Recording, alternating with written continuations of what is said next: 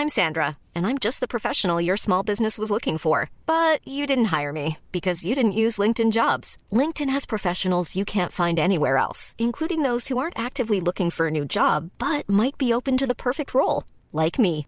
In a given month, over 70% of LinkedIn users don't visit other leading job sites. So if you're not looking on LinkedIn, you'll miss out on great candidates like Sandra. Start hiring professionals like a professional. Post your free job on linkedin.com/people today.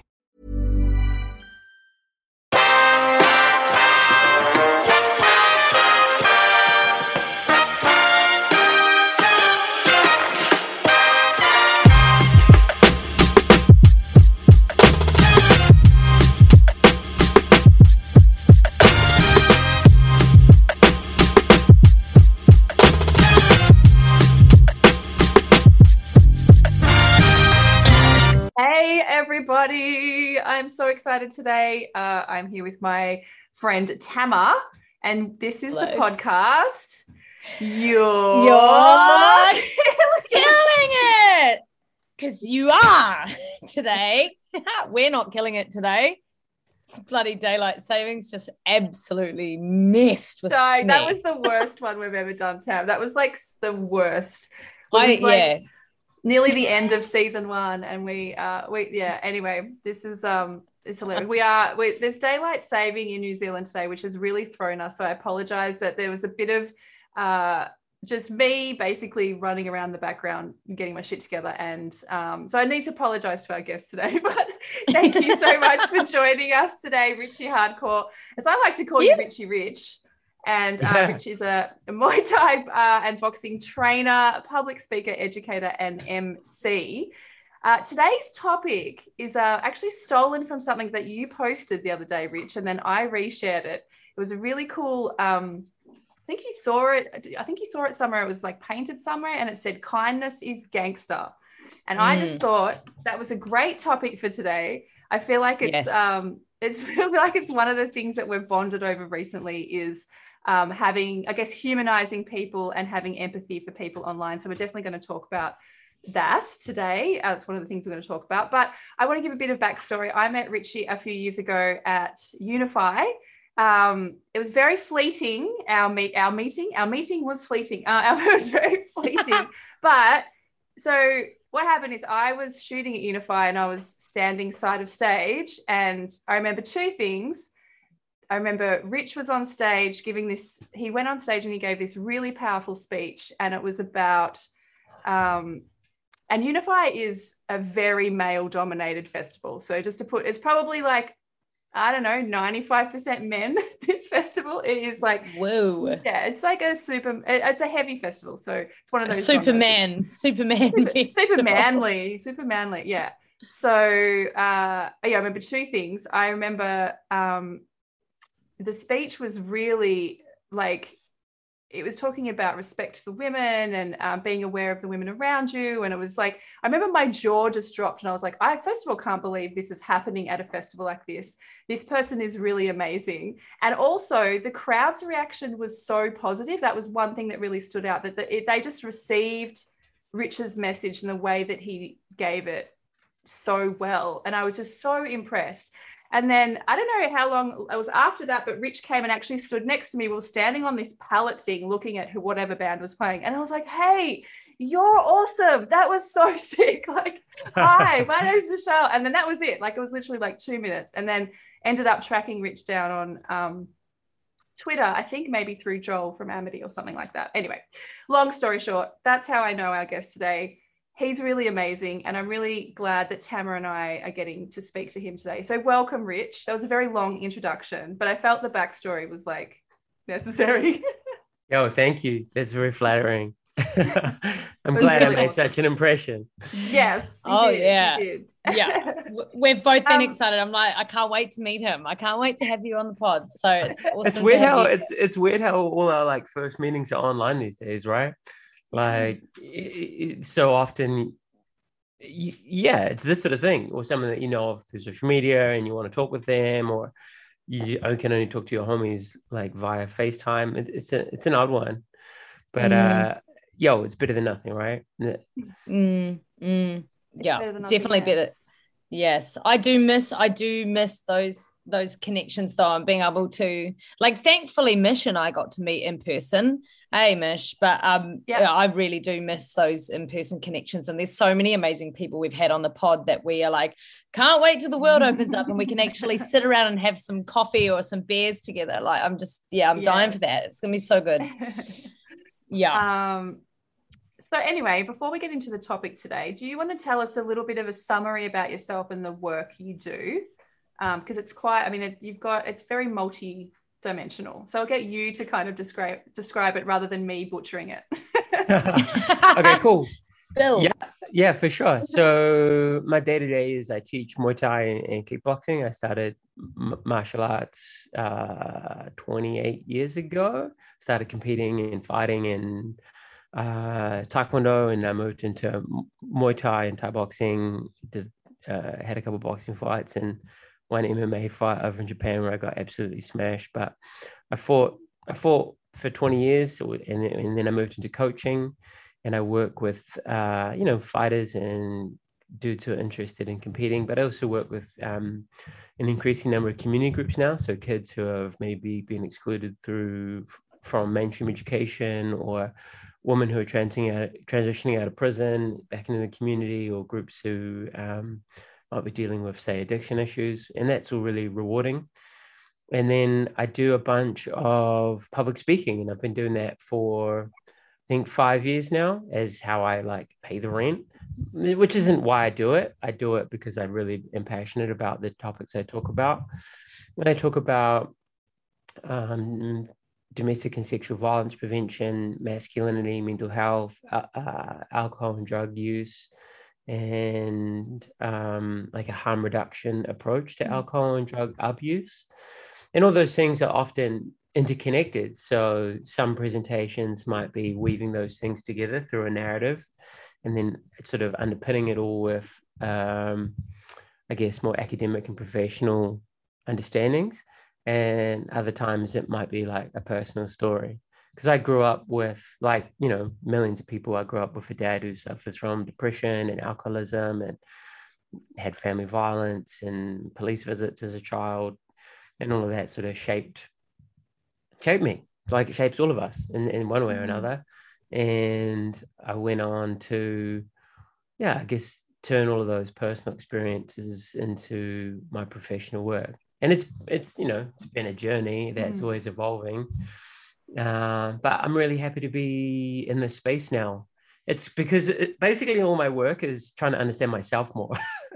I'm like, why am I like this? Why am I like this? Yeah. Why do I think like this? Why do I feel like this? Why are my friends like this? Why are my friends killing themselves? Why are so many of my friends like struggling? Why do I gravitate to these sorts of people? And then I've gone on to sort of, work for different organizations before I worked for myself, and, I put myself through university to understand things. And here I am. Yeah.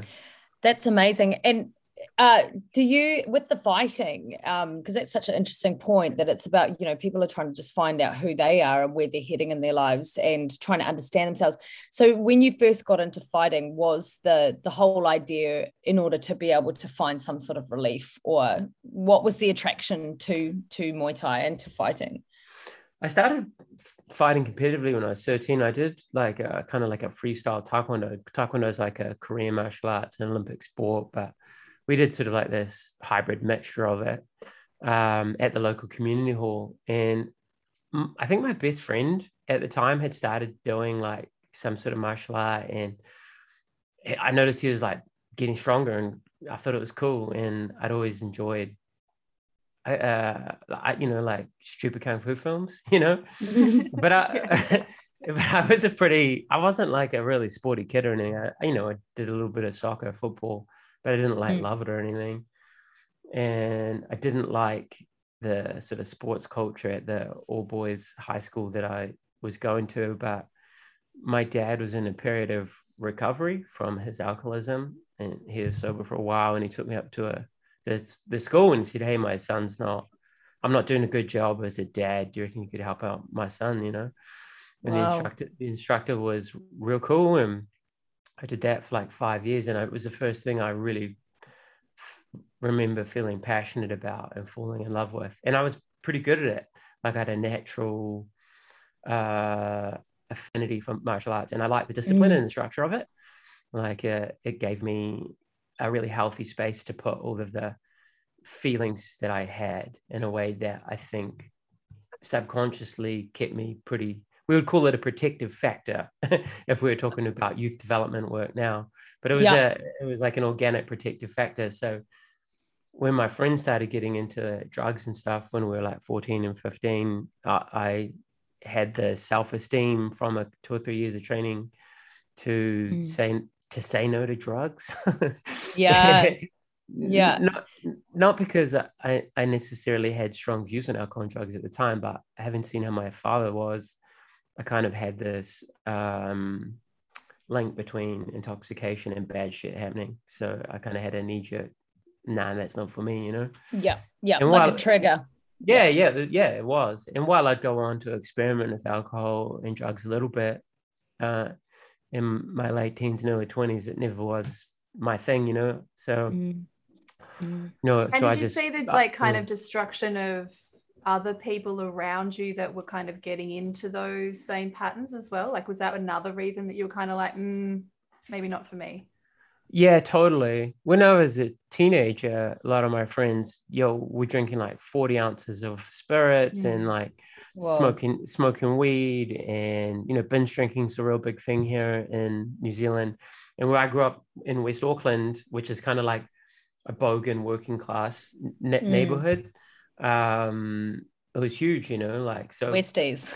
Yeah, we're Westies. Yeah. So our teenage parties were like going to someone's house, everyone got real hammered, and then some kids from a different school or whatever would come, and there'd be a fist fight, right? Yeah. That's kind of what we grew up doing.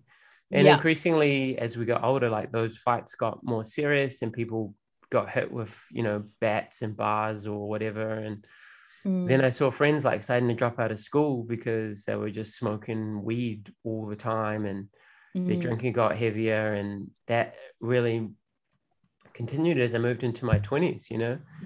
I moved into the city, and I fell in love with a woman whose social circle did a lot of like A class, and I was like, oh, this is like different again, and I don't know, I just saw people kind of fucking out more and more, and that's continued right up to now, I think in your 20s, that's a normal exploratory phase, and that's all good. But looking back from this viewpoint, a lot of that is just people coping with their childhood issues, and it's kind of a fun and even and a normal way to deal with your issues. But when you're still doing that in your 30s and your 40s, then it's kind of manifesting in a lot of the stuff we see around us, suicides or terrible mental health breakdowns, and we're just not living life to your fullest, They haven't learned a better way of coping or escaping or whatever they're trying, masking whatever that is. So it just continues. It's totally my experience as well. It's like anyone that's continued it into their 30s and 40s, it's got really problematic at that point. Yeah, I'm not saying don't party. I'm not, but it's not a party if you do it every night, or every day, like or when everyone else has stopped partying. And you're still out there, like, okay, should be looking around going, okay, this is. Well, when all your friends start getting younger, and you're the old dog at the bar, or you're old dog at the club, or whatever, and you're like, I feel that could be a wake-up call for people. Like, how do we transition into different roles in our communities, whether that's a community of music or sport or whatever. I think that's important. I think it's important that I think everything is in moderation and in balance.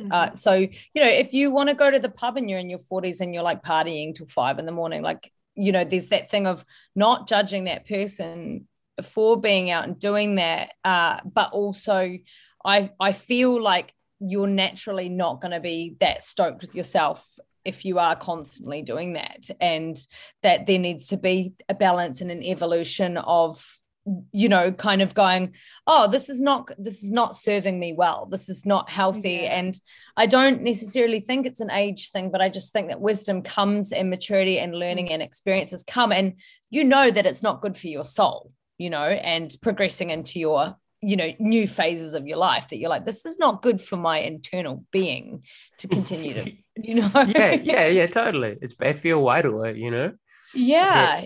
And I think interrogating the intention behind why you're doing anything is a good thing. Yes.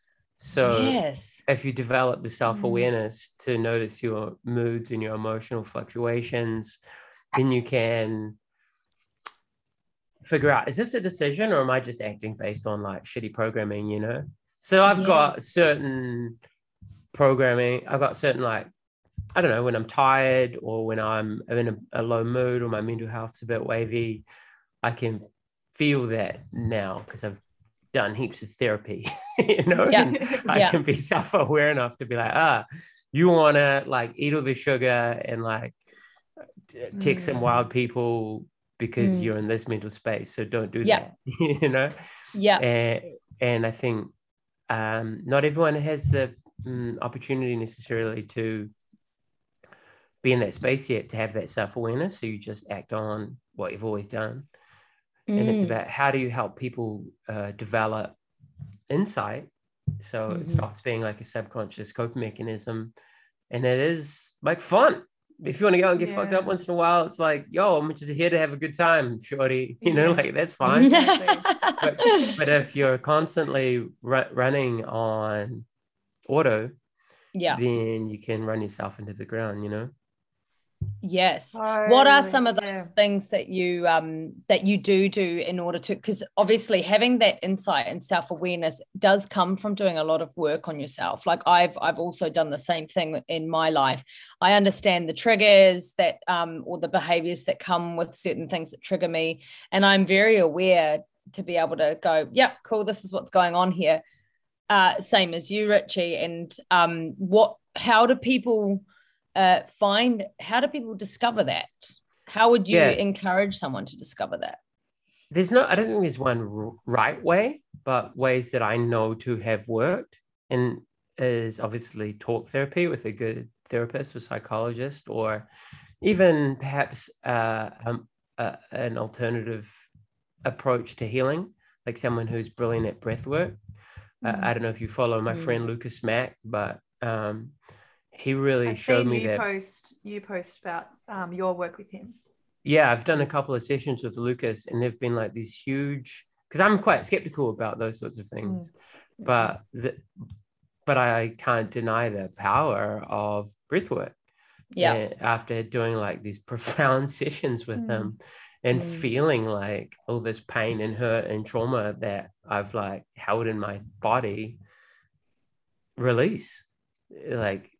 So a lot of the stuff that I've done has been through my head, like psychology and therapy and those sorts of things have been really great to have self-understanding and self-awareness, and then subsequently be able to make choices rather than just take actions. But breathwork's been amazing.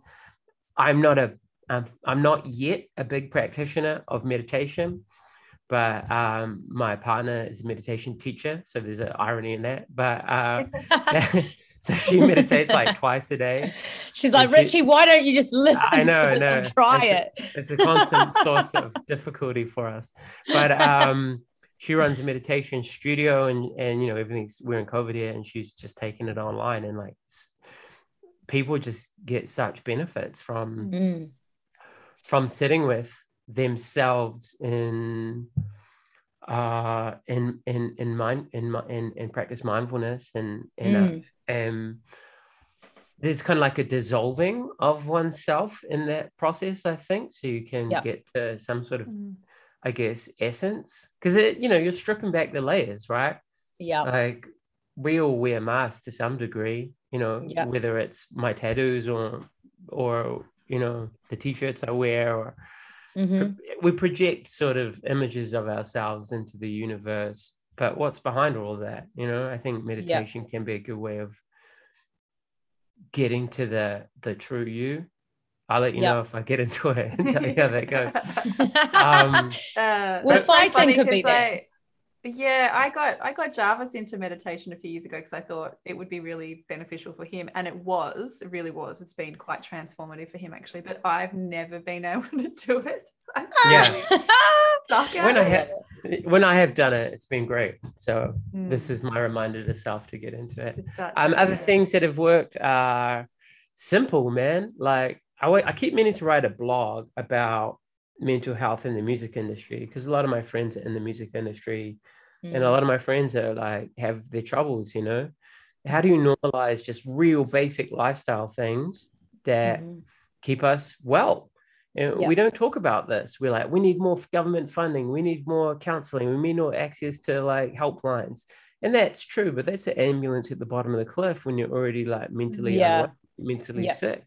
We need to, as communities, normalize fucking going to bed on time and like getting enough sleep every night, because it's super detrimental to your well-being to be underslept, and that gets progressively worse. You need to eat good food, you need eat natural food, you need enough sunshine, you need to be offline more. Myself especially, that's like one of my big ones is I overdo it on the gram. And then obviously, what are we consuming if we are online? You know, there's so much bad news. There's so much politicized. Basically, everything is political now. And in my 20s, I thought that was cool. But now I'm like, yo, that's terrible. Like everything is pick a side. Everything's pick a side. There's like this. I was listening to a podcast yesterday, and the guest on the podcast was talking about how we just see other human beings who have got like hearts and souls and families and these complex lived histories as just avatars, you know, these externals, and then we just throw whatever at that avatar, forgetting that actually we can really hurt someone, you know. And we tend to we like demonize someone for a one thing that they said once as well, which I mean, this is a lot of what we've bonded over recently is like the way that we've noticed that the people have kind of the mob mentality online. There's, you know, the cancellation of people that mostly don't deserve it. And I guess, you know, something that we've both noticed is there's such a lack of empathy. And just exactly what you said, they're not seeing people as human, and it's really tricky. I mean, what led you down, I guess, to start? Because I know exactly. I read what was the book? So You've Been Publicly Shamed, and it completely changed my perspective because I was involved in those mobs previously, and it made me look at my behavior and step back, because it actually humanizes people that have been cancelled, and it tells the story of them, and you get to, you know, it's just so heartbreaking that these people have made this one mistake and their lives are ruined. So did you have a similar experience, like an awakening, or like how did you get to that path where you were able to empathize is my long-winded question. No, that's all right. I love a long-winded question. I have been on a journey with all of that. So when I grew up in like the hardcore scene and listened to super politicized music, went to do a degree in politics, and was really, really passionate about social change. Yeah. But that was kind of before the culture is what it is, and the concepts that are now unfortunately normal, which we would call critical social justice through a postmodernist philosophical lens, weren't so mainstream, right?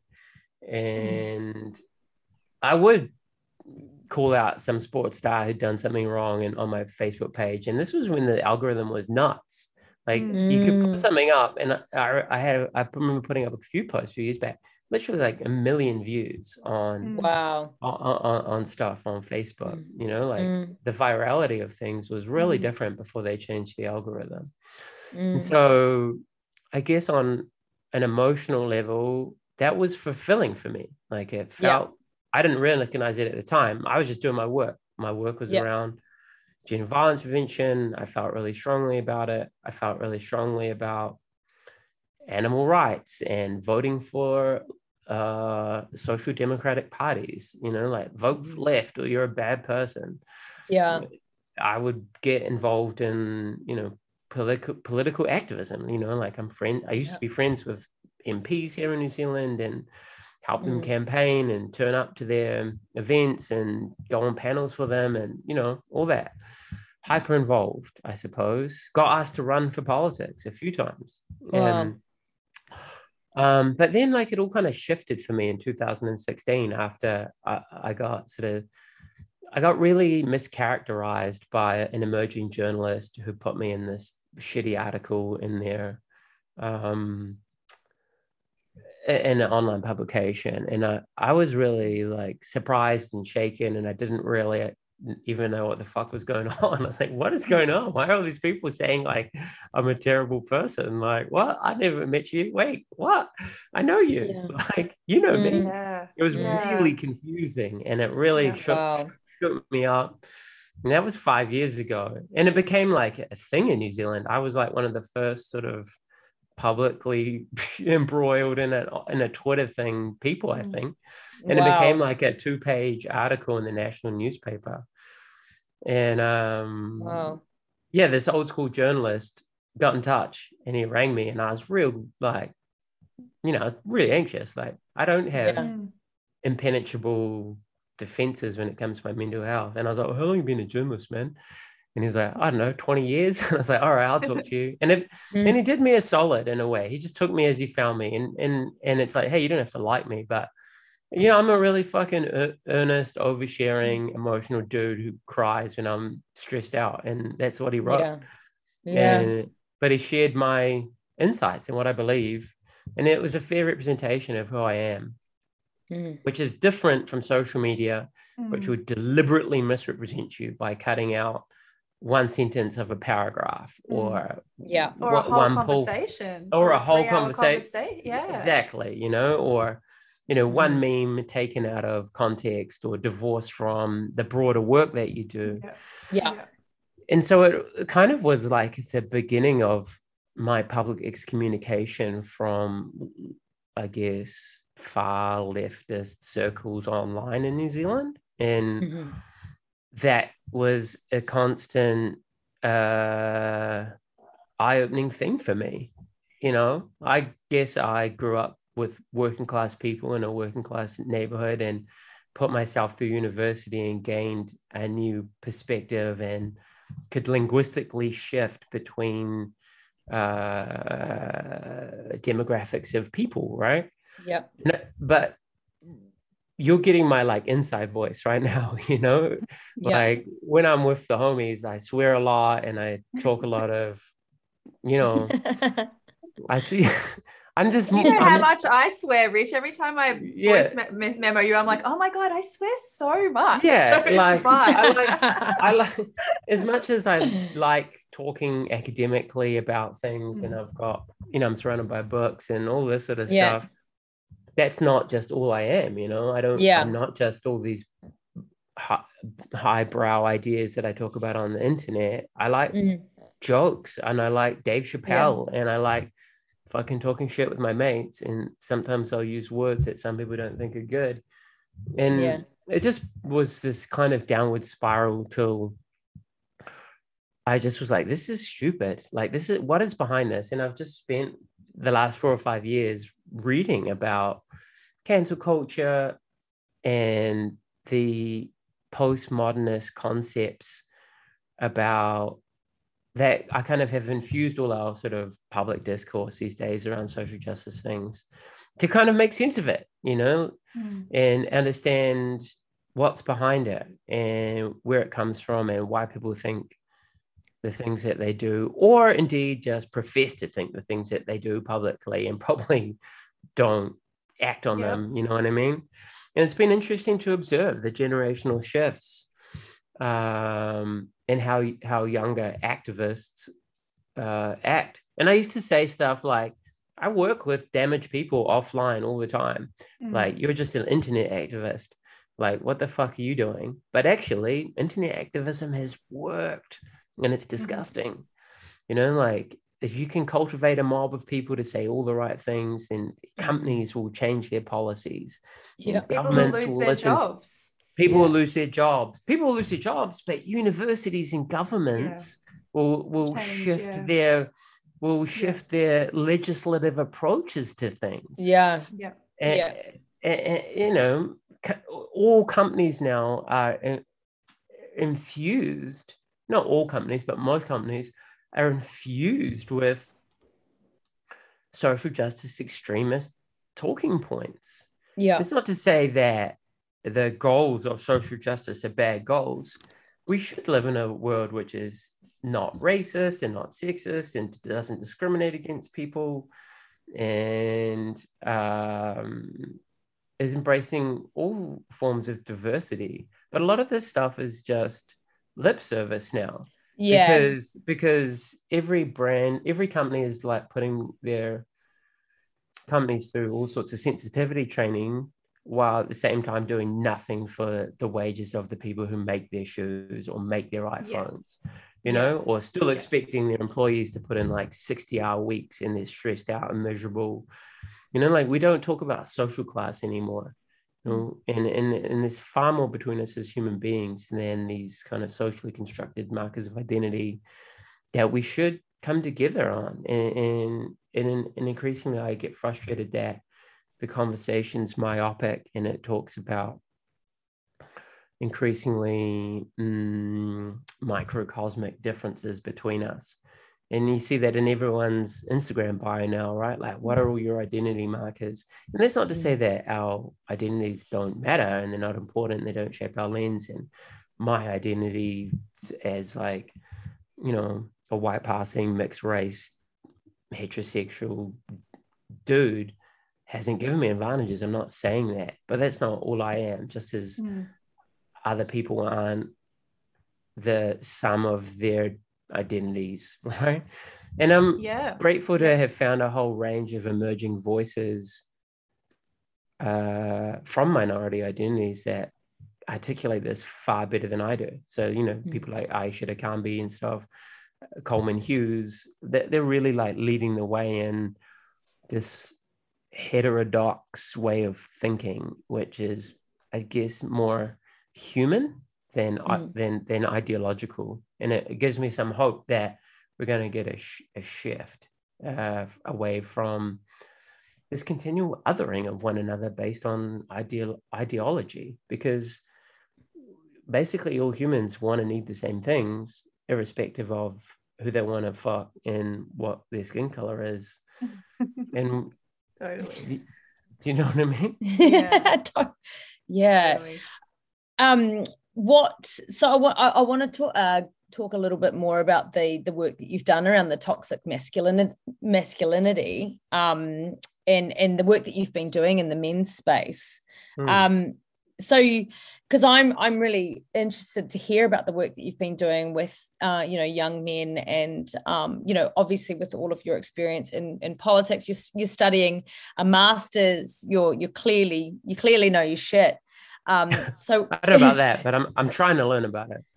Yeah. So tell us some more about the work that you've been doing with younger men. Yeah, word. Yeah, so I started out just talking about domestic violence or like sexual violence and like what is consent and how do we learn about it. And that's evolved to looking at what we call constructs of masculinity, right? Toxic masculinity is a good academic term, but it's not a term that I use anymore for public facing work, because what I've found is that when you say toxic masculinity, most dudes hear men are bad.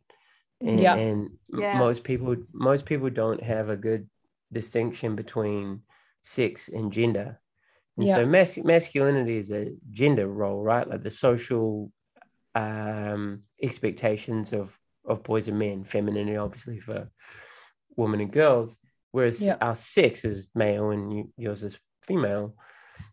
And toxic masculinity, which I prefer to refer to as traditional masculinity or stereotypes or expectations of masculinity, a box of behaviors that we kind of are expected to fit into, or else we're not a quote unquote real man.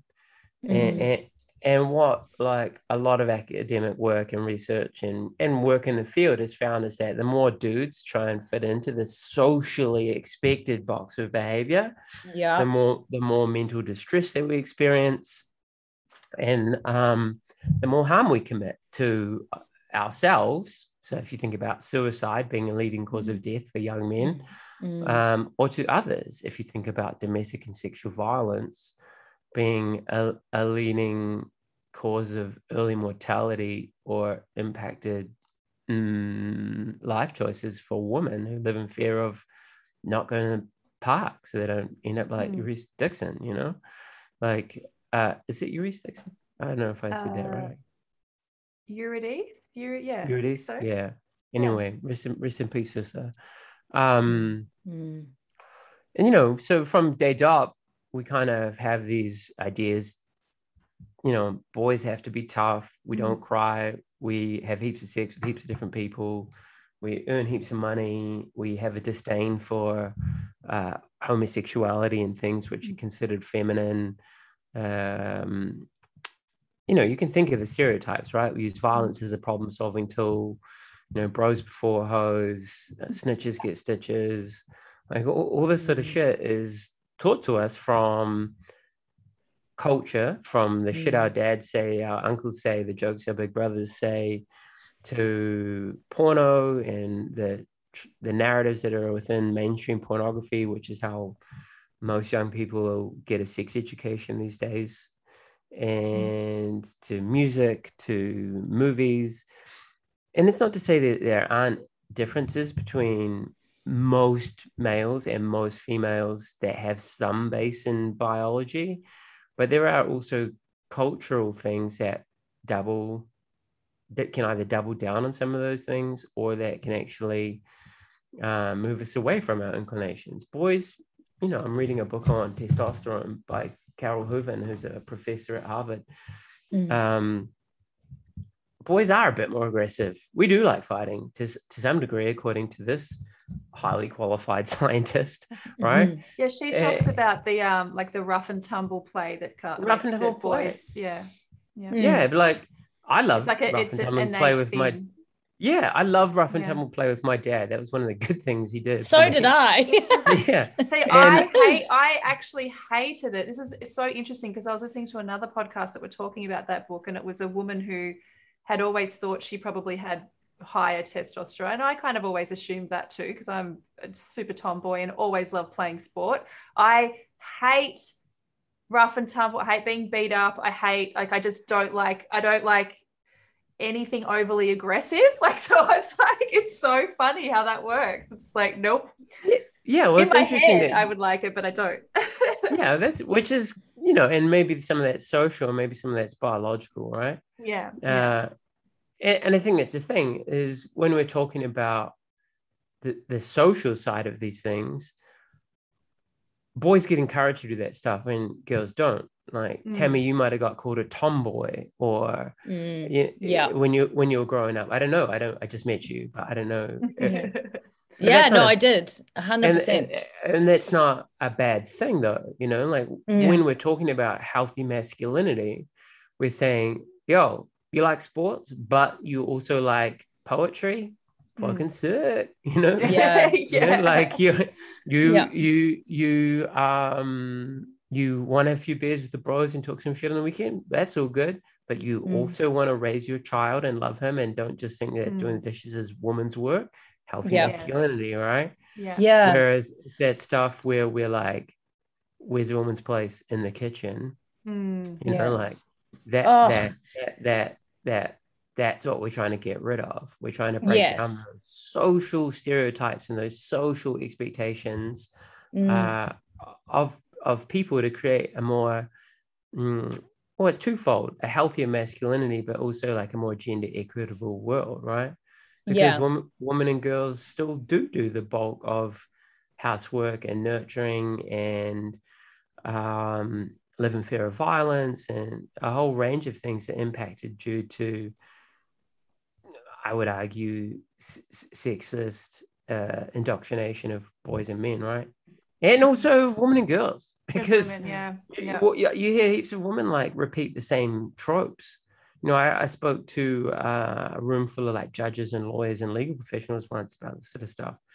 And an older woman stood up and said, well, these girls do give out the wrong idea when they go out with their tits out and in short skirts and they have a few drinks. Like, what do they expect? And I'm like, maybe have fun and not get raped. Maybe look cute. Like, maybe look cute. Feeling cute, looking cute. And so, when we talk about healthy masculinity, it's giving boys the social permission to maybe not be interested in sports. Maybe they want to play the clarinet or do poetry or be emotionally vulnerable and not get teased for it. Do you know what I mean? Like, if boys can take the mask off that they put on every day to go out into the world once in a while when it's safe, that's good for them. And it's good for all people. It's interesting. Oh, sorry, you go, Tam. I was just going to say, it's interesting. I recently put up a post on LinkedIn that just got so many views on it because I just said that I had gone to an open home and I took a friend with me who is Guy, and the young real estate agent immediately directed all of like the answers to my questions to my guy friend rather than me, as though you must be either in a couple or it's him buying the place. And when he actually was just coming along for the ride, and I mentioned, and I mentioned something on LinkedIn about it, and I had screeds and screeds of people commenting and posting underneath about, this happens to my wife all the time when we go in to shop for a car, or this, and there was so many different examples about that kind of that role and that expectation there. That it's still happening, and it still does happen. Like, this real estate agent was just young, and you're still like, oh, really? You wouldn't expect that I'm a single female coming to buy a house on my own? Like, okay, cool. Well, next time I'll, so it's, but I also, as Richie and I were saying earlier on, I do really notice that my younger male friends are definitely way more aware of those sorts of things and trying to change the way that those sorts of that social conditioning is happening. So that's quite interesting to see. Really, what do you think? Well. Yeah. I've really noticed the change in my younger friends as well, just even to explore everything and explore just the way that they want to dress, or everybody seems to be bisexual now, and that's totally fine. And that's just like, that would not have happened when I was younger. Like, that was just not a thing that was common at all. So we obviously are progressing in so many different ways, which I think is wonderful. But there's still those, like you said, that one where you're buying a house, that seems to be that's something you can't really shake. There's this mentality that, the men operate, they have the money and they're going to be the ones, the house is going to be in their name. And like, that's one of those things that I think will take a bit longer to shake, maybe, which is ridiculous. Yeah. Or even just, having a classic car. And, my dad taught me how to rebuild a Chevy engine, but walking in. Yeah. I have no ideas about cars. But, walking into a Repco or whatever to buy car parts, like, forget about it. I would just literally get people laughing. And then they would try and ask you really difficult questions, like, oh, what's the valve clearance between the blah blah blah and the rocket cover? And you're like, well, I haven't measured that, or what's your torque settings, like, and just they try to trick you. I get that with photography. I get that with the older dudes in photography all the time. They always try and test how much you know. It's so whack. But I do think that that there, obviously the work that you're doing, Richie, and the just being able to open up the floor for people to have a safe place to talk and to be able to lean into these things and going, well, let's stop this social conditioning. Are you doing this this sort of advocacy and this stuff through your fight training? Like, are you holding classes and stuff like that, and then holding support group? Like, how are you doing this? To do it? Oh yeah, so primarily it's speaking in schools. So I've spoken to like tens of thousands of youth now in schools across New Zealand and Australia, actually, a little bit. Been to Melbourne, and I spoke at a medical school in Adelaide one time, and cool. to have these conversations. And the interesting thing, I suppose, or the irony of it all, is that I get buy-in from dudes because I used to be a fighter, and like I've got tattoos and stuff, and I look stereotypically like kind of stereotypically masculine, right? Yeah. And then I hit them with, oh, yo, what's up? Like, here are some different ideas about manhood that you might not have thought about. And don't you think that's an advantage though, Rich? Like the fact that you look the way you do, and that you're a fighter, and it's all of those things that would tick the box of, I guess, or even some of the things that people, or even like some of the negative connotations, if you're thinking from it like a feminist perspective, that they would label as toxic, but then you can use that so that these boys or young men are looking at you and going, wow, like it is possible to totally it is I that's right. Like, I've been criticizing the social justice extremism, I suppose, in this conversation, but there is lots of good from that. You mentioned, Tammy, your younger friends are more comfortable having these sorts of conversations, or they're questioning gender roles within the home or within a relationship. Like, that's really good. But we also have to understand that that's still kind of like a limited bubble of people, right? So I think having some stereotypical external traits is helpful for me and for other men in the space to reach the mainstream when it comes to having these sorts of chats. So I do speak in schools, I speak in businesses and workplaces. Sometimes I talk to students in the day and then parents in the evening, because it's kind of like no good talking to boys about being respectful women and dad's like, yeah, check out the tits on that one, that's not particularly helpful. It's kind of, and I run a laugh small... but it's like, obviously it would just be so common as well. Like would be people that just literally still talk like that. There are. And, I had a workshop series looking to engage the FI community. So we've done 3 of them, and I have support from the government to deliver them, and they're called Level Up, and we get like elite UFC fighters. So we've had like Dan Hooker or Brad Riddell or Kai France, and to teach MMA, and I'll talk about masculinity. My friend Peter Thorburn talks about like mental health and drugs. My bro Mateo, he talks about domestic violence. He's got an organization called Shares Not Your Rehab. And so we have 3 speakers and 3 coaches, and it just gets like 50 people in the room to have these conversations that they might not otherwise have. So I use cool. That's really massive. Yeah. Well, I think that's, again, my frustration with a lot of online activism, at least, is it's just like a hierarchy of who's the most woke, like it doesn't really reach people who might need to change.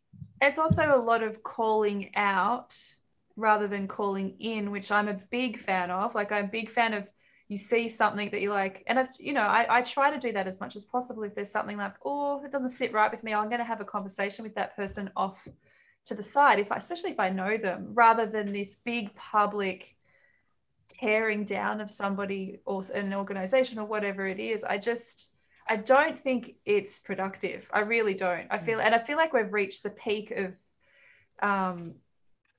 because people are getting really sick of seeing it as well. So it's like, it's now another one, rather than so the work that you're doing is real life. Like, you're actually walking the talk. It's not just like, shouting and posting and then that's it.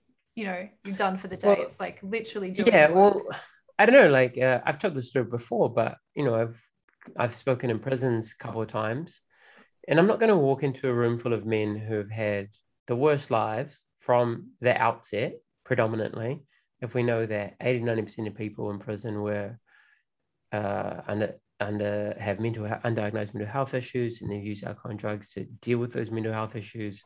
They've been acculturated to violence and other antisocial behaviors. I'm not going to walk in there and be like, you're fucking toxic. piece of trash, all men are trash, like cancelled. Drugs are for losers. You know, Tam like and I have spoken about that particular, like that all men are trash. Like that's something that we're both really fundamentally against. That I know where it comes from, but I just don't think it's helpful at all, and it's not our experience either. Yeah, that's the thing. My partner, she's like, I've never had a horrible boyfriend, really. You know, like we've had one, so it doesn't count. I've had horrible boyfriends. and we have to remember that. Yep, we have horrific endemic rates of gendered violence, right? Absolutely. 1 in 3 women are a victim of some form of violence within their lifetime, and that's outrageous. But most men aren't violent. You know, if we look at it mathematically, most men are good, but all men actually do have a role in dismantling sort of the culture that violence comes from. And by making dudes who might be violent or have been violent feel like shit and shame them, it's not actually bringing them into a process of healing and reparation and change. Well, we understand that like actions come from beliefs, right? Behaviors come from beliefs. So when your mate makes a shitty joke or posts some pretty fucked up sexist stuff or whatever, like screenshotting it and putting it on Twitter to like make an example out of them isn't really doing the work. It's not forming trust and for the change to happen. No, it's just continuing to highlight the problem. Yeah, which is great, but the defensiveness will probably happen. They'll most likely double down. Like it's very rare that happens. That the I guess self-reflection happens and they go away and change. It's quite the opposite. Yeah, that's exactly it. You sort of double down, or you divorce yourself from whoever you used to hang out with online, at least, and then you'll go hang out on like 8chan or 4chan and hang out with like actual misogynists and actual dudes who like hate that's women. How you start pushing people into the extremes, because and that's like, I think the more you tell someone you can't do something, it's like, this is what I think I'm most frustrated with, is it's like that policing of every type of behavior and language and stuff, I think is just pushing people further and further apart, which is not what we want. You know, it's just it's really frustrating to watch when I feel like there's a middle ground. But anytime you try and reason, and I've tried to do this a number of occasions, anytime I've tried to point out, oh hey, what about this, or maybe like I remember with the protests recently, I was like, everyone was shaming the protesters, and I was like, oh, you know, let's have some empathy, a lot of them have lost their jobs. I just got fucking torched. Like there was no way you could just have any, like, you just had to demonize any other opinion. Yeah. And I'm just like, come on, like we're going through something that's really, really rough. And a lot of people, like, yes, there's some dickheads there. Yes, there's some goddamn Nazis there, but there's some people that have lost their jobs, lost their livelihoods, that are confused, that are scared, that are, you know, in this group of people as well. I don't know. I'm trying to lead a lot more with love and empathy. And it just, every time I've tried it, I try and do it in smaller groups now, like reaching out to people personally rather than posting anything, because it doesn't work. People would get defensive. They get really defensive. People get defensive. It's because it's like religious now, right? Like there's this religious adherence to thinking the right thing these days, which is, I don't know if it's that healthy, man. It kind of worries me. Yeah, worries me as well. Yeah. Yeah, like I worry that there'll be more and more like actual violence happening in the street. Like I know that I follow like hyper politicized voices on the internet, but you look at like Portland, where they have like these fucking ridiculous cosplay running battles between like alt-right dickheads and like super woke Antifa dickheads. So like I don't know if that's good, because the minute you start putting down your paintball guns and start picking up real guns, people are going to die. You know, that happened during Black Lives Matter protests. You know, that kid who was opposed to the protest, like I think shot dead 2 people. Yeah, and then we all watched that. Like I watched that kid blow off someone's fucking arm. You know, like that's not good. You know, but we all do. Like we all are watching like horrible shit on the internet as our news sources these days. It's wild. That's how not that good. Shit. Yeah, that's not good. Yeah, I remember seeing the Christchurch. Was it Christchurch? Yeah. I remember it was on Twitter and it came up in my feed. I'm literally watching this dude gun people down. I'm like, how am I watching this? Why is this? Yeah. Why is the video just playing? It was horrific. And like twofold that is bad because it's bad for us to vicariously absorb that much violence and consume that much trauma. And the other thing is that the world's not as horrible as the internet would make you believe, right? Or the media would make you believe. Like, yeah, it's a difficult time. COVID sucks. I'm a bit down. I haven't worked in 6 weeks. Some people haven't worked in 6 months. But you know what? Like, millions of people like falling in love, like having babies, getting married, holding hands for the first time with the person they got a crush on. Like, there's a million one good things happening. But that doesn't like make a social media algorithm get excited, right? So I want to hear a bit more. Michelle was giving me a little bit of background that you've been talking to people in terms of like the porn industry and your concerns around that.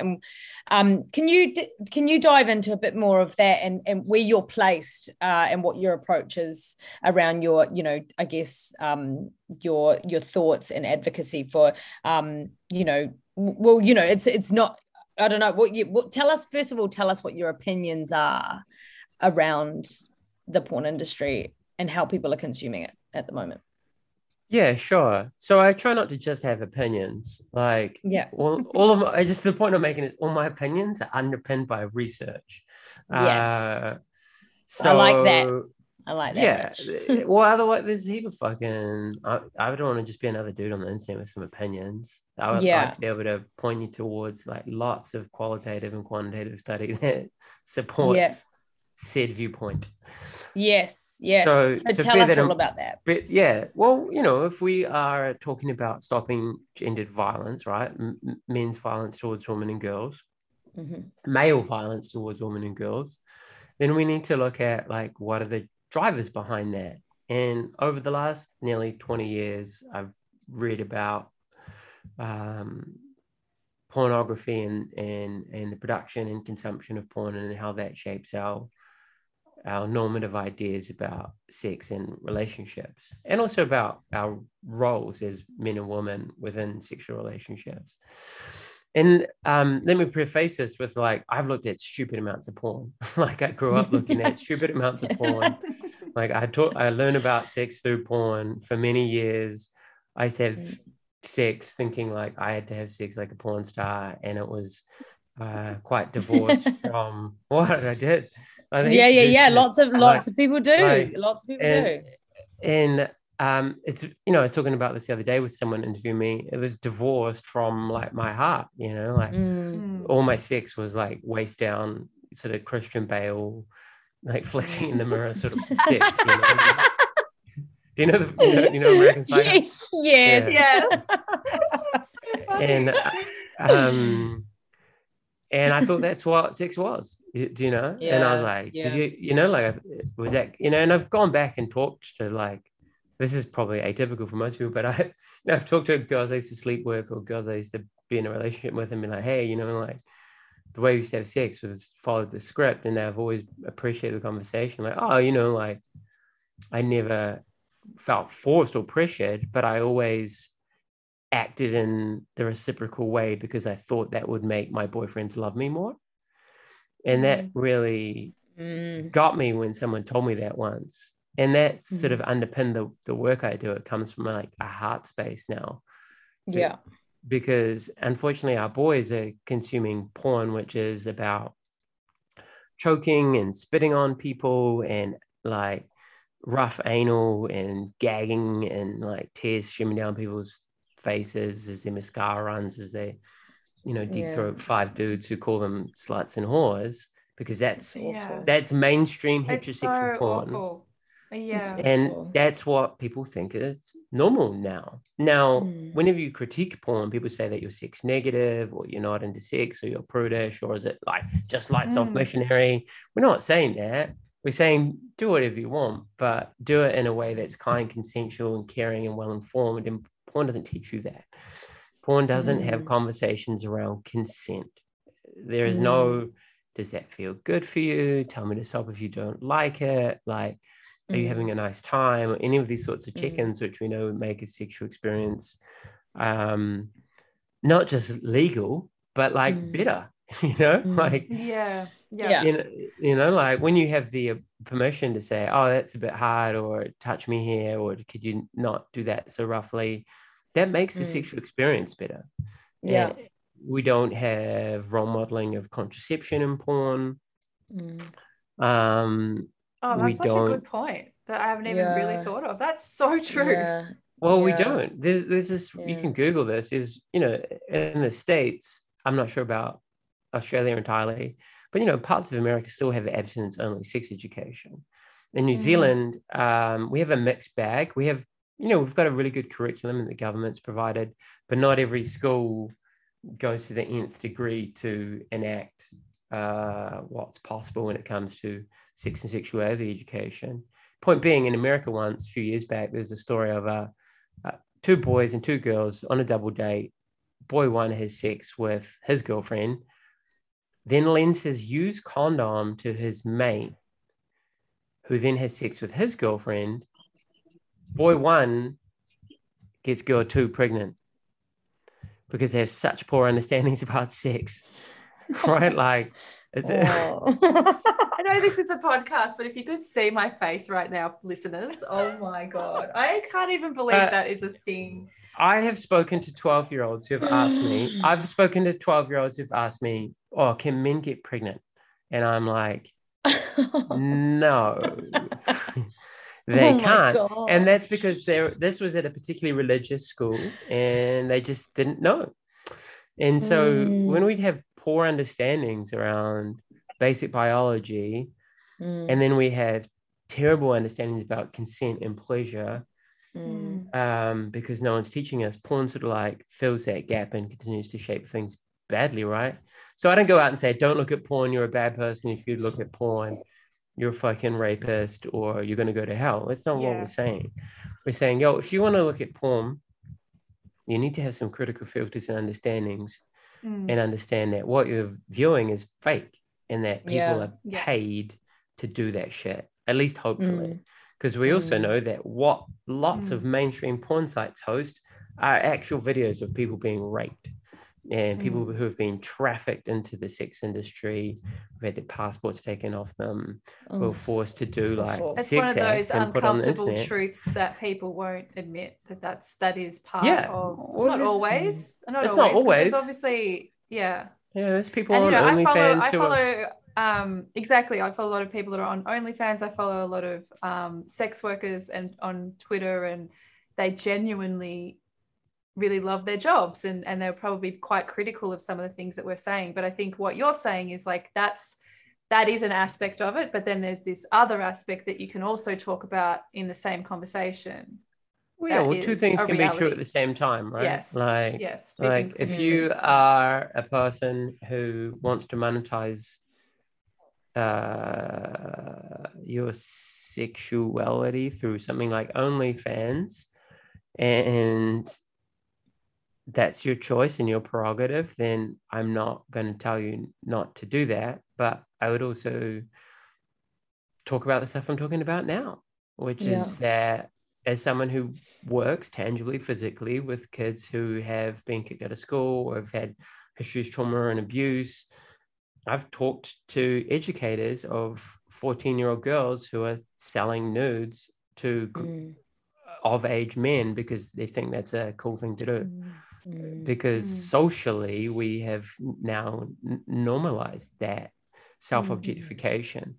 Again, if you're of age, fully informed, I'm not saying don't do that, but we also need to be mindful about what are we teaching other people and the people around us, given we're a society. And to get back to the conversation being possible too, just have the conversation. Just have the conversation, So I argue that when I talk to boys, I'm like, yo, you need to be mindful of what you're consuming. When I talk to young people, because I don't just talk to boys, I talk to co-ed schools, I talk to girls' schools, I talk to businesses, I talk to adults, I talk to cops. Yeah. That what you're looking at, all good. You want to get some sexual gratification, all good. But why is so much of our sexual gratification come from hurting people sexy? Do you know what I mean? Why have we made calling women sluts and bitches and whores and sexy? Like, why is that like linked with arousal now? And if you grow up masturbating to slapping people and choking people to the point that they might look like they're going to pass out and their face is going red and they're getting gangbang, then that actually hardwires your brain along those arousal pathways. And that's a problem because when you start having sex with real people, not sexual gratification from a screen, you actually might have a problem getting a boner. You actually might want to force your sexual partner to do the things that you've been historically because of what yourself to, because of what you've seen, and because of what you wired yourself to. And I've had those conversations with more people than I can remember now. Parents have told me that their 17-year-old has erectile dysfunction. Women who've messaged me from around the world telling me about, oh, my partner really pressured me into do this, and this, and I fucking hated it, but I did it anyway.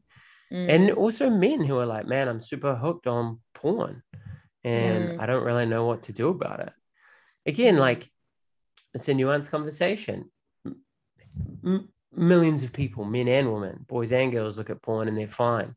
And, they jerk off and they like go about their day and they don't become a terrible monster. And that's all good.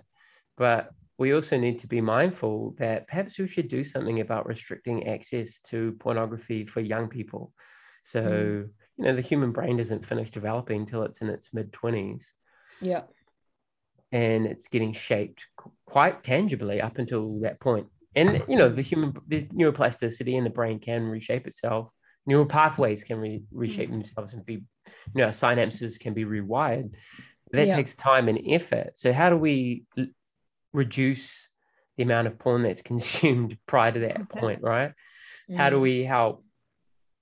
Why don't we get age verification at the biggest websites so that young people don't check it out so easily? What if we can?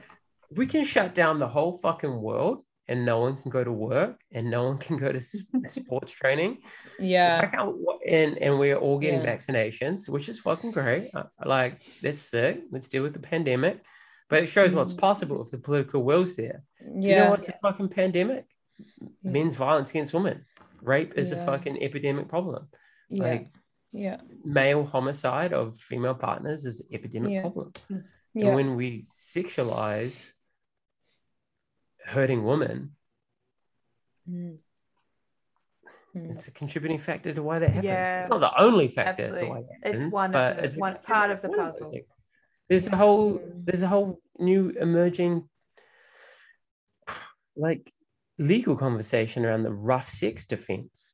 There are academics who research this stuff and legal experts who work in that space, but rough sex gone wrong is now a defense that some defense lawyers use when a woman is killed by a man, generally.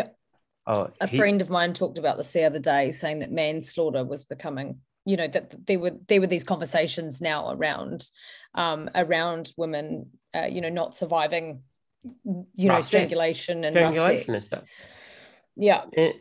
But we've made suffocation a normal part of our life, and anyone who argues that, well, go look at how long WAP was the number one song on Spotify.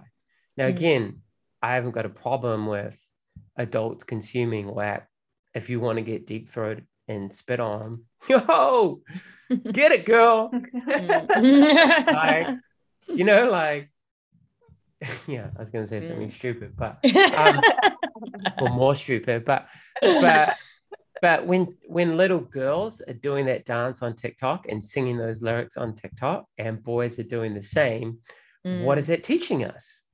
It's I've read accounts of, and more importantly than read accounts, I've talked to kids, like teenagers. They've told me themselves to my face that they had to do this and they had to do that, and they didn't really want to do it, but they wanted to be down with the cool guy at school. And boys continually pressure girls to send nudes, or do this. And you listen to the lyrics of heaps of our songs, they're all about recording our sex acts, right? Like there's heaps of, he bought a phone, blah blah blah blah blah.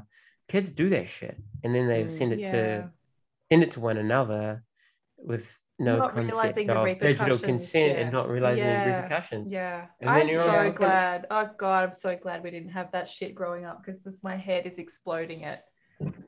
Just knowing what you like as a teenager, and just that wanting approval and attention and shit. Like it actually makes my heart hurt, because you just know what you're like as a young teenage girl, like, really, it hurts my heart. It really does. Yeah, it's a hard one, and it's difficult. It's increasingly difficult as a male educator to talk about this. Like most people are like, they're down to have the conversation or appreciative of the work, but it's a political conversation, and not everyone agrees with what I'm saying. Some people would argue that all porn is in fact ethical and good for society. I think the Ethics Centre in Australia recently published an article about even violent pornography can be ethical. And there was a response to that by a woman named Caitlin Roper, which you might like to check out, which argued against that. And it's credit to the Ethics Centre for giving a right a reply. But when I would argue, I don't know, far left or far progressive ideology starts taking it down that road, I'm like, is it though? Like, I don't know if it is good for society that so many millions of people get their sex education and sexual pleasure from people hurting other people. Yeah. Like, yeah, that makes it sounds like too sad. One of those conversations that when you're actually talking, like on a podcast or something like that, it's far easier to communicate something like this versus trying to talk about this on Twitter, where it would get reduced to game over on Twitter. You couldn't have this conversation. My God, you couldn't. Nuance. It's back and forth, no nuance. It's back and forth, and it's like trying to win points rather than there's a middle ground here. There's a middle ground. There is a middle ground. Yeah, we're talking about, yes, there's some great aspects to porn, and obviously some people can consume it and it's fine. And there's obviously some absolutely horrific aspects to it. And both of those things are true. Yes. So why can't we talk about that? That's what's frustrating me. I guess it's kind of bringing it back to the original topic, but it's what's frustrating me about a lot of the conversations is that there doesn't seem to be any middle ground. And often there is always, it's just not black and white. There's always so much much. But people hate moderates. We're It's interesting. we're outnumbered. I don't even know if I'm moderate. Like, I feel like I'm actually progressive. I'm in super nearly all my progressive. views. I feel like absolutely. I feel very, very progressive, but I'm just seeing more and more of the conversation where I can see that there is nuance to it, or there is just a way more complex thing that's been made out, is just being reduced to these word slogans and just mantras. It's like, say this, and then you're in the gang. It's for me, I think on the interesting point is someone that actively chooses not to just kind of like go out there and be like, hey, I'm just gonna go and hook up with anyone who I want, or it's so interesting because I choose to preserve that for my own looking after my own heart and soul, so I understand there's this, people will say to me, just like, why don't you just go and get a root? Like, go get laid. Like, Well, this is the thing. Like, I have done that. Like, yeah. I've had a lot of sexual partners and had lots of sorts of different sex with lots of different sorts of people.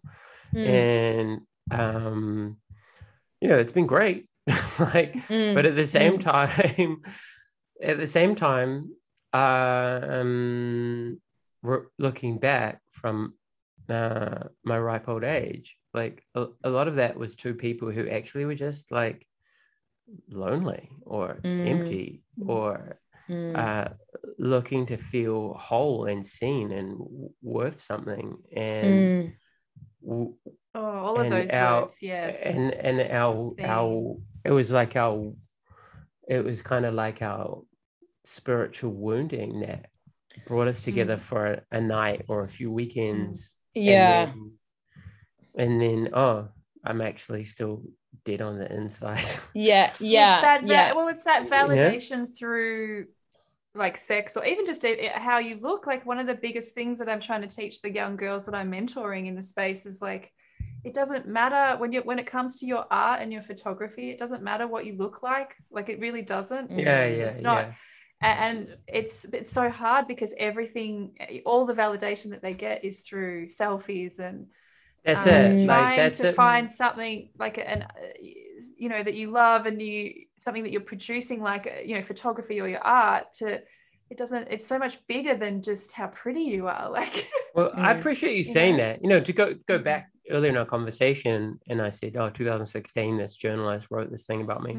That was the whole basis of their article, was when Kim Kardashian did that nude selfie, right? You know, huge role model for tens of millions of girls, if not more, hundreds of millions. I don't know how many followers Kim Kardashian got. Huge social signifier. Yeah, probably hundreds of millions.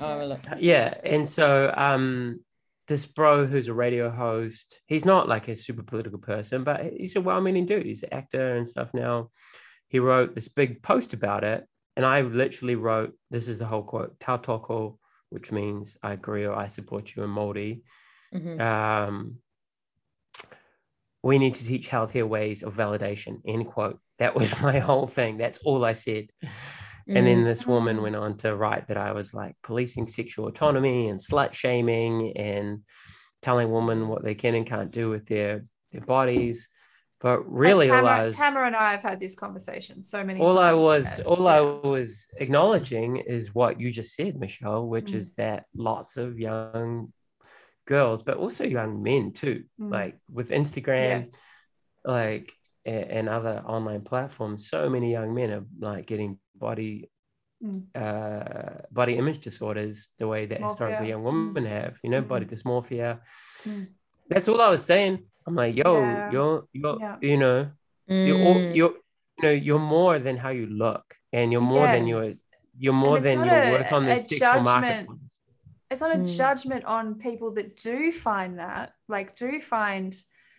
power or confidence or anything through their sexuality. I think that's amazing. It's just like, but you're more than that, is what I'm trying to teach. Or you're that and all these other things. And exactly. And I've said, like, you know, I say these to these girls, like, and they get worried about aging and losing their looks and all this stuff, and I'm like, it's such bullshit. You get better, you feel more confident and more sexy like the older you get. Like, that's just such bullshit. Okay, can you since we're unpacking all of this, can I ask you guys something? What is your opinion on this? So another like social media outrage that I was at the bottom of was a female artist did like a cool picture of a woman licking a brain. And it said, brains are the new tits. And I shared it. I shared the art, and I had some, because I just finished talking at a school, and these young women had invited me to come be a speaker there. And they're telling me how they're tired of being objectified by boys, and they were tired of being asked for nude selfies and all this sort of stuff. And I just wrote some post to that effect, and I got smashed by you know, young feminist activists. What do you think of that?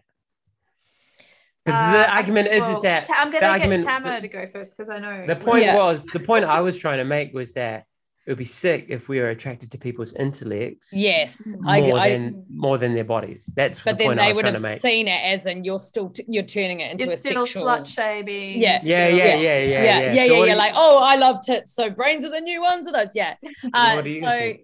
Well, I can see from both sides that it would be like misread. In talking to you and knowing where you come from, I can say, yeah, 100%. Like, you know, a smart woman, remove looks, remove all of that sort of, sexual side of things and what people can see. And let's dig into the intellect and, you know, what a woman has to say and really, because that is attractive and that's something that's attractive to everybody, you know, and that's, I think, that's amazing. And then on the flip side, you know, the messaging in which brains are the new tits, potentially people would get pissed off to go, oh, so it's another piece of meat for you to like. No. The thing was not about the tits. It was trying to say that why aren't we attracted to people's personalities and intellects and education and thoughts and feelings instead of their bodies? No, that's basically that's it was like an anti-objectification thing. Yeah, but then also it's like, from what I can hear as well, is that it's still talking about tits and still right. You know, but they weren't mad about the tits. They were mad about they were mad about you shouldn't police what women do, and if they want to self-objectify, they should be entitled to. But I wasn't saying you can't. But I'm saying that we need to be mindful. Yeah. That when our adult celebrities self-objectify, our teenagers self-objectify. Yeah. And I feel like it's a really difficult conflict between teaching young men not to objectify women and not turn them into just bodies to be used. And then also female empowerment around one's sexuality. It's a difficult one. I'm not sure how to navigate. Exactly. And I feel exactly the same way. And I feel conflicted as well, because I agree. Again, there's so much nuance in this. Like, women should be able to celebrate their bodies and feel sexy and all of those things.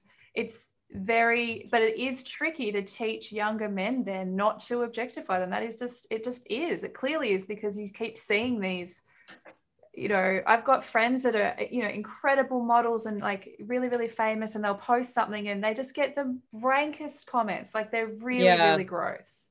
Yeah. And it makes me really sad that I don't think that should happen to them. I absolutely don't think that should happen to them. I think they should be able to do whatever they want and post a bikini photo and stuff. But it's very tricky, very tricky. Yeah. Yeah, I'm the same. I'm like, cool, man. Like, hey, I would be lying if I didn't say I didn't find like attractive women attractive, right? Yeah.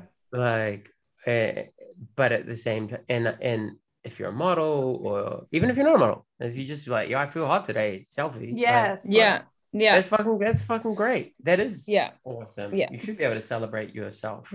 Yeah. But it's a really difficult one when you say young men will look at someone like that and say some gross, horrible shit because they have internalized turning women just into bodies rather than people. Yeah, rather than people, you know? Exactly. And especially online again, especially because, you know, especially it's going online. back to full circle to what we talked about at the start, but it was like humanizing people that are online. We're turning people into avatars to not really see that that's a person. When you say those things, that is a person you are talking to, not just a photo of a hot chick with great tits or whatever. That is actually a human being with feelings and a family. And I think all of those things. It's so complicated. But I also think that sort of putting yourself out there in that way and wanting that kind of attention, it takes us back to the start of the conversation that we talked about around, you know, people trying to solve problems for themselves. So is this kind of attention going to resolve something for me internally? Is it going to make me feel better about myself if I put this out here? That validation. Is this validation going to help me? Whereas, say for me personally, I mean, I could go and put ass and tit shots all over my Instagram if I wanted to do that, because I can. Do it on the podcast post. Do it on the podcast. I get more views. Let's just start doing that. But, you know, I know I can do that.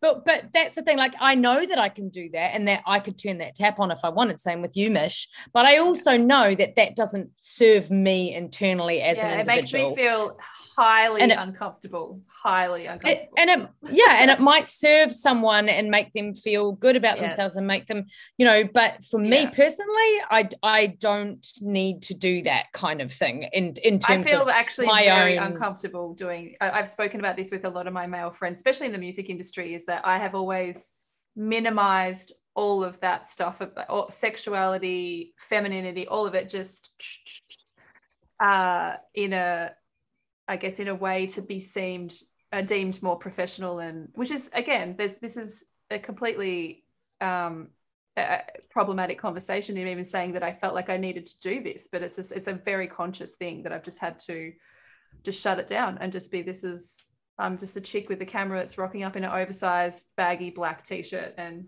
baggy pants. Yeah, that is interesting that you have to desexualize yourself to be taken seriously too, huh? Yeah, that's interesting. Yeah. That's an interesting nuance. Yeah, for sure. I want to, before we wrap up, because I'm really enjoying this conversation. It's and learning it's so much. Interesting. I told you, Tam. I said it's so interesting. I could just talk to him for hours. Yeah, I know. We do need to wrap it up though. It's been ages. Yes. One more thing that I wanted to know was, I just wanted to ask you about performance mindset for people. So, talking about teaching people in Muay Thai, but also, just basically showing up and putting your best foot forward. So if you're even performance mindset in the realm of, if you're going to have a conversation with a whole lot of people around your views and around your research and the things, like, how do you gear up for those sorts of things? How do you bring your A game into these sorts of things? Yeah, that's been quite an evolution for me.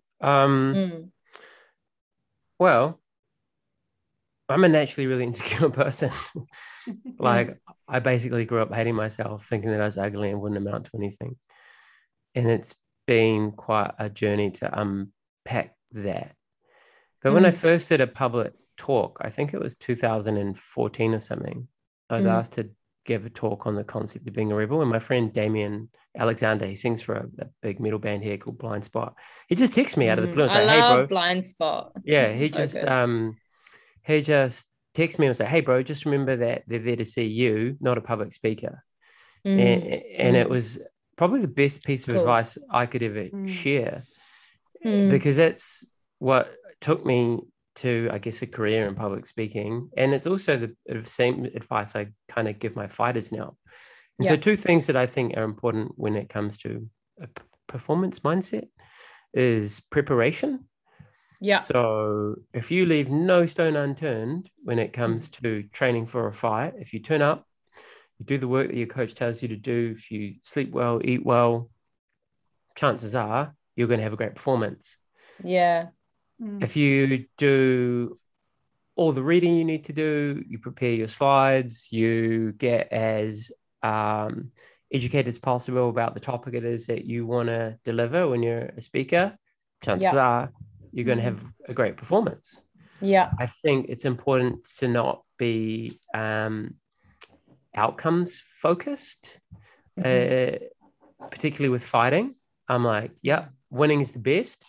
Like, winning rules. Like, it's the best feeling I ever, still to this day, have ever experienced. But if you lose, it's not a waste of time and you shouldn't quit, because the whole journey of preparing for anything is positively transformative if you look at it that way. The winning is just the icing on the cake, but that's the same with a good presentation. I've talked about this a lot. Like, I got asked to do a TEDx talk, right? And I've seen a couple of people do TEDx talks and then they get world famous. Yeah. Not me, because I choked at my TEDx talk and it was fucking the worst talk I ever did. Literally the night before, I'd given this off the cuff talk on mental health to like a corporate dinner, and I had people in tears, like in the crowd, right? And I've talked to heaps of people, And I think I'm pretty good at what I do. I think I'm really good. Yeah. But on my TEDx talk, I tried to be a public speaker and not myself. I forgot Damien's golden rule. And I was kind of stiff and nervous, and to explain it, I guess TED have like a limited time format, and you're meant to sort of like follow that, and just was a shit talk. And people, you know, some people really like it, and people message me like, "Oh, so TEDx talk," but it's not what it could have been, right? Yeah.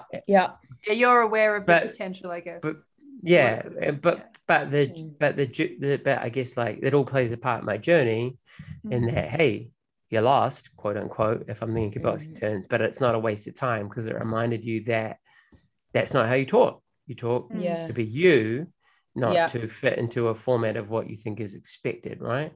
You talk from your heart, not talking to talking points that you might have prepared, and you allow yourself tangents and space. And it was a good lesson, you know. So I think those are my main things. Preparation, understanding the journey is as important as the outcome, if not more so, and being yourself, and not are all important when it comes to having a good performance mindset. I don't know if I've ever used that phrase before. Yeah, I love that. That's really cool. I love that too. Yeah. Well, thank you so much for joining us. And just to wrap up, how do people find you? I got a website. It's a little bit outdated, but it's a lot outdated, but give it a couple of weeks. It's in the process of being developed. So look me up in 2 weeks. It's richiehardcore.com. I'm on Instagram at richiehardcore, Twitter at the same handle, but I don't use Twitter. I do use Twitter. I've sort of fallen back into the trap of it, but it's not my main platform. I have a public Facebook page under Richie Hardcore, LinkedIn, which again I use intermittently. Instagram and email are the best ones. Yeah, check out my website. Thanks for talking to me. I appreciate it. Thank you so much. It was such a great chat. Awesome. Yes, my pleasure. I knew it was going to be super interesting, and we're going to get so much out of it, and I hope that our audience does as well. It's a little bit different than what we usually talk about, but there's so much stuff that I know that Tam and we've talked about offline, which is why I wanted to get you in and have a great conversation. So I super appreciate it. And thank you. Oh, no worries. Thanks for the interest. I appreciate it. Thanks. Bye. I'm Sandra, and I'm just the professional your small business was looking for. But you didn't hire me because you didn't use LinkedIn Jobs. LinkedIn has professionals you can't find anywhere else, including those who aren't actively looking for a new job, but might be open to the perfect role, like me. In a given month, over 70% of LinkedIn users don't visit other leading job sites. So if you're not looking on LinkedIn, you'll miss out on great candidates like Sandra. Start hiring professionals like a professional. Post your free job on linkedin.com/people today. Hey, it's Paige DeSorbo from Giggly Squad. High quality fashion without the price tag. Say hello to Quince. I'm snagging high-end essentials like cozy cashmere sweaters, sleek leather jackets, fine jewelry, and so much more. With Quince being 50 to 80% less than similar brands. And they partner with factories that prioritize safe, ethical, and responsible manufacturing. I love that. Luxury quality within reach. Go to quince.com/style to get free shipping and 365-day returns on your next order. Quince.com/style.